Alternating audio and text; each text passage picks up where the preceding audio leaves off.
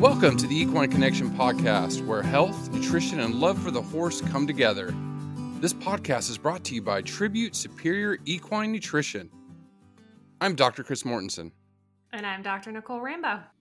Welcome back, Nicole. How are you today? I am doing well, Chris. How are you? Doing great. This is a different topic. A lot we've been talking about NSC and obviously spring. But when this came across our feed, I really wanted to jump on it because I've ran into this, obviously being from Florida, and that's sand colic in horses. Have you run across that before? In your neck of the woods up there in the Midwest? It's definitely less common here. Certainly, especially when you look at the research, there's a strong regional bias on where you see sand colics. Florida would definitely be one along the coast. Although you sent me a super fun stat that I did not know, and it makes sense, but the amount of the U.S. that is sandy is about 8%. Yes. I thought that was pretty cool. Yeah, definitely a regional bias, but it can exist in different places. Where I live, we have soul-sucking clay, not sand, but there are definitely sandy places outside Florida and the coast as well. Yeah, no, I was really surprised at that stat. 8% of the U.S.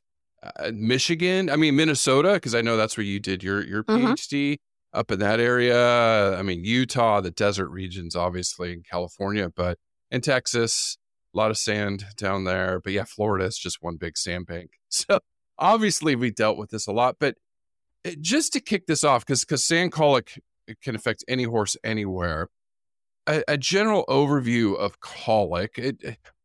I'm sure almost every listener on here knows colic, but maybe some of the newer ones don't. And we all have to start somewhere. So why do we care about colic and what is it? Yeah, colic is very scary as a horse owner, worst nightmare.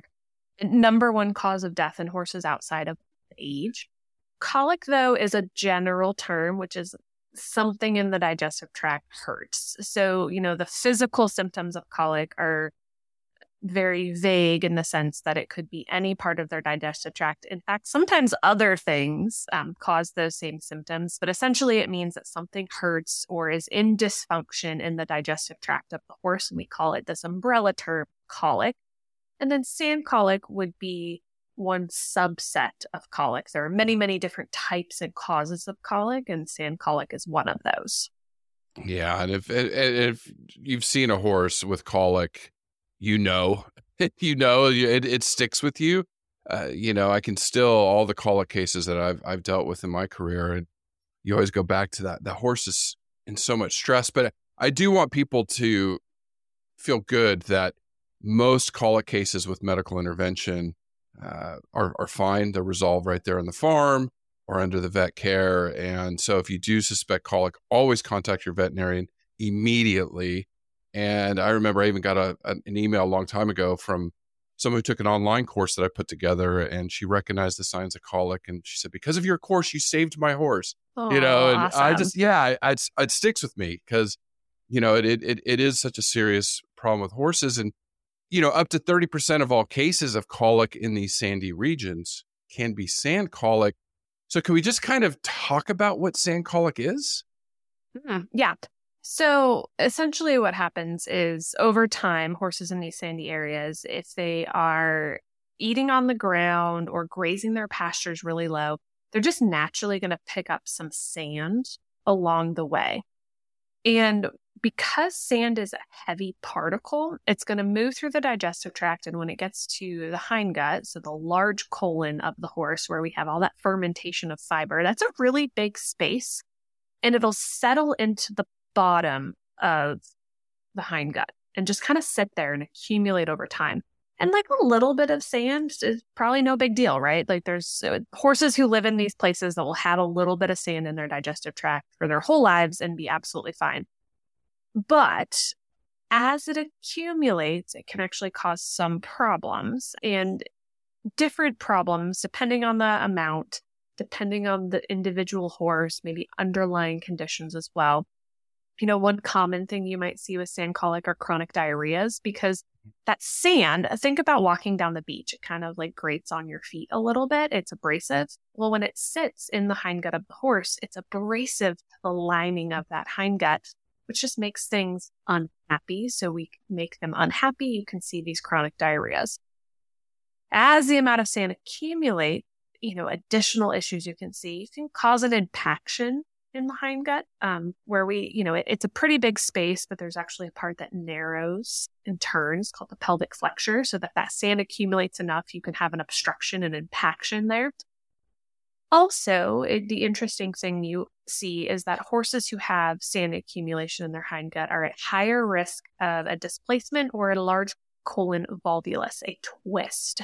And those happen when there's an inappropriate amount of gas that's accumulated in the hindgut, which suggests it goes back to it just made them uncomfortable and irritating back there, which threw things off, and they have a lot of gas, which either causes the colon to float up and get stuck in the wrong spot or to twist. Both of those, a displacement or a twist, those are, very dangerous colics. Often, they need to be fixed. A twist for sure. Oftentimes a displacement has to be fixed surgically. Mm-hmm. Yeah, no, and looking at some of the surgical data and some of the studies out there, something we want to avoid. Colic surgeries are quite expensive, and depending on the type of colic, 50% are euthanized. Other types of surgery, as long as they make it through surgery, the most of the data I've seen, 90% go on to be just fine and survive. But anyways, I guess that's a different discussion. It's just when you're looking, yeah. The numbers are lower than only 65% survive to discharge. Yeah. And then 65% return to their previous level of work. Yeah. No, it's serious. I mean, colic is a big, serious problem. Now, we briefly touched upon it, how these horses get sand colic, eating on the ground. What are some of the contributing factors of accumulating a lot of sand? A big one is going to be feeding your concentrate on the ground in a sandy area. So you're feeding your grain, and what happens, the horse spills it, and they're nibbling around looking for those individual pellets, and they're consuming a lot of sand as they do that. You can also see this feeding hay just on sand as well. I'd say concentrate is probably your biggest risk. Then hay, particularly if you have those real aggressive eaters who are I'm going to get every scrap of hay. Now that's, a main driver, but the other one we see it as well, and I don't know that people think about it as much, as when they're out on pasture, normally, perfect management, we don't want to let that grass get grazed down really low. So for the health of the grass, it depends a little bit on the variety, but you'd like to pull the horses off of a pasture and let it rest and not let the grass get below 4 to 6 inches tall. That's for the health of the grass, the productivity of your pasture. But the other component to that in a sandy area is if we let them graze it really close, so get much lower, horses are aggressive grazers. They grab grass with their teeth and yank it. And when they're grazing really close to the ground, they're also going to consume sand as they're trying to get the last little nibbles of grass up. So, pasture maintenance and rotation can be another contributor to the accumulation of sand if we're letting our pastures get grazed really, really low. Oh, yeah, it's very true. It's very true. Now, if I'm in an area with sandy soils, I think that's what the first thing anybody should do is go out and look at their soil and see, okay, is it kind of sandy or gritty? But what are some other ways that, I could tell if my horse is ingesting sand? Because it's not always easy, right? Yeah. So the nice thing is there is one very easy test that you can do, which is actually taking a sample of your horse's manure, ideally before it falls on the ground, because you don't want any other accumulation of debris sticking to it. But you put it in water, shake it up, make it, all dispersed, and give it a little time, and the sand will actually settle to the bottom. So that's kind of a quick and dirty way to see, is there sand in my horse's digestive tract? And it's one of those tests that lets us see comparatively. There's no like, oh, there's 4 grams of sand versus 100 grams of sand. I have a problem type number, but it does let us quick and dirty see, like, is there a lot of sand in this horse's digestive tract? So that's a pretty cool way, like, that you as a horse owner could just go do today. Liquefy the poop, see if the sand settles out. It was something that your vet would look at, and not necessarily like on a just cause basis. This is more a horse is presenting with colic-like symptoms. And if you're in an area that sand colics are really frequent, probably one of the things that's just going to be relatively standard to your vet's evaluation of your horse is going to be listening with a stethoscope to their hindgut, because it makes a very specific noise in the hindgut that they can hear. So some cases of sand colic can be diagnosed by your vet with just a stethoscope, which I think is actually super cool. In a more high-tech way, and like the way, a lot of times you see in some of the research studies, is you can actually do an abdominal radiograph and image the hindgut to see if there's sand accumulation there.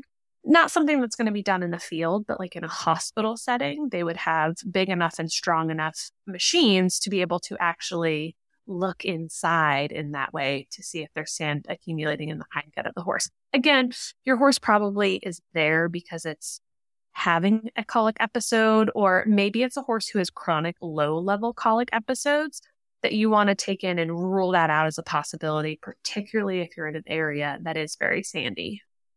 Yeah, we got to love our veterinarians and take care of them and thank them for what they do. A lot of hours, 7 days a week, and they develop that ear to hear that. That's always appreciate them. Now, switching gears, how do we prevent all this, Nicole? Like it's a constant battle. It's so funny. I don't know why. When I lived in Alabama for a little while, the red clay, you couldn't get it out of your car. Florida, I couldn't get sand out of my truck. I just couldn't. It was always there. It was always present. But what are some of the steps we can take if we live in these areas like Florida or parts of Minnesota, Michigan, Wisconsin, Nebraska, Utah? I'm on sandy soils. How can I limit intake? Yeah, so definitely prevention is the goal here. Even an expectation that like they're probably not going to ingest 0 sand. But that's okay, right? Like their horses, they're going to consume a little bit and be fine. It's them consuming a lot of sand, or sand that builds up over long periods of time where we start to see these chronic issues. So like, I don't say this in a sense like we have to bubble wrap them, right? They need to live as horses, but there are things we can do to minimize their intake.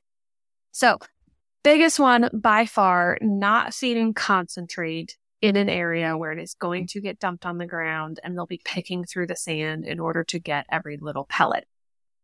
That could look like bringing horses in and feeding them in a stall. Not everyone has that set up, and that's okay. So you will see things, for example, like mats put down on the edges of paddocks or wherever you're feeding outside, and you're feeding your grain in some sort of pan, but it's on a mat. So when they inevitably tip it over, it's not on the ground. Another option could be feed bags. So we talked about this in our group feeding podcast, that one way to prevent horses from stealing each other's grain is to actually it's a halter with a little bag that goes over their nose, and you put their individual portion in that bag. The other thing it works great for is really limiting sand intake, because they can't spill the feed. It is attached to their face. And most horses tolerate that extremely well. Takes a little bit of training, but once they know like, ooh, my grain is in that weird halter, they're shoving their face right in it. So that is a great option to limit sand ingestion. Same thing if we're supplementing hay, not feeding it on the ground in a sandy area. And that could look like different things. That could look like moving it around so that it's not fed in the same place that gets really worn down. So we'll say it's winter, your grass is dormant. If you move it around, you're less likely to really beat it up and have bare patches of dirt where horses are consuming their hay. It might look like using some sort of hay feeder that keeps hay off the ground. Those are definite options.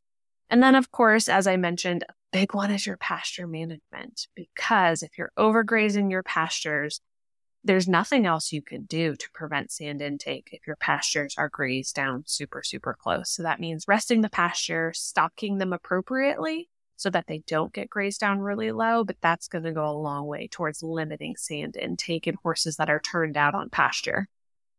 That's good. All solid advice. Absolutely. And good clean water always helps.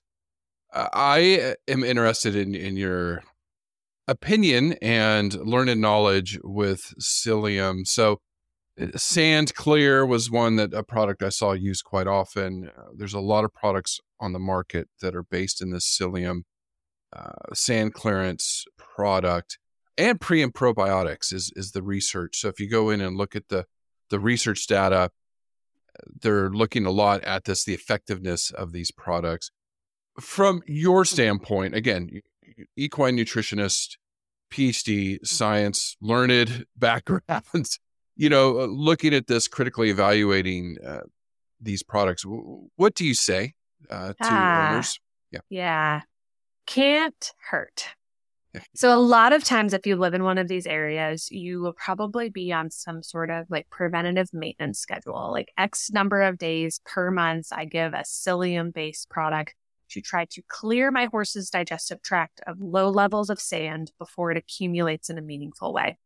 And the way psyllium is hypothesized to work is that it is actually technically a prebiotic, like the horse is not digesting it. But it turns into a gel-like substance as it moves through the digestive tract. And the idea is that gumminess, that gel, will pick up sand because that sand is really heavy. It's settled. It'll pick it up and it'll help move it through the digestive tract and out through the manure so it's not accumulating in their hindgut over time. Looking at the data. Okay, so the idea, fantastic. The data, a little bit spotty. Now, the good news is there's no risk to doing this. There haven't been any, adverse health effects reported as a result of feeding psyllium. The challenge is when you look at the data, largely the studies that are using the quantities that we would use in some of those commercial top dress type products, they're very tiny. And those small amounts don't seem to really be moving much sand, if any, out of the horse. That's largely what the body of research shows. Now, there are absolutely clinical applications where you bring a horse in who actively has a lot of sand accumulated. Your vet tubes a ton of psyllium into that horse, along with some other ingredients, and helps move it along. But what's debatable is whether or not these maintenance type programs are enough psyllium to really do the job. Now, again, the good news is it's not going to hurt. So I would say if it's, something that's been recommended to you, helps with your comfort level, maybe it is moving a little bit of that sand out. I just would caution you that you don't have a false sense of security that, I'm clearing sand out every month with the 4 or 8 ounces, whatever, that I'm feeding of some sort of top dress product, and ignore all of the management strategies that limit intake of sand. So I would think about any of these psyllium type products as extra insurance, but I certainly would not feel comfortable relying on that as my sole intervention to prevent sand colic in an area that is very sandy. So I would personally focus on those management techniques to limit sand intake. And then if I wanted to feed psyllium, that is just the icing on the cake. It is not our main strategy to prevent this. No, that's a perfect summary of what I would used to tell owners, and what an ounce of prevention is worth a pound of cure. We don't want that sand there in the first place, but you can add this on top of it. And I always say, when in doubt, talk to your veterinarian. Ask them what types of colics they're seeing.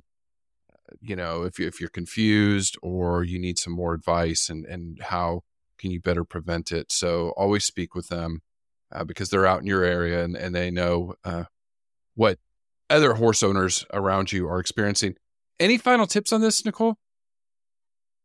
I think we have pretty well covered it this week. If you as listeners have questions, though, please reach out. We're happy to answer those. If you've thought of something that we didn't cover today, we can always do an amendment.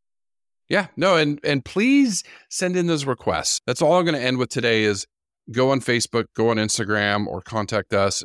Email in, send in your requests on topics that you want us to address, and we will add them to the list. because we're looking out in the next few months and we're looking to fill that schedule. So please do that.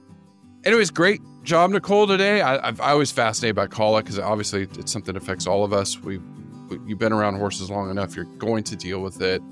And hopefully this helps some horses. Yeah, awesome. Thanks so much, Chris.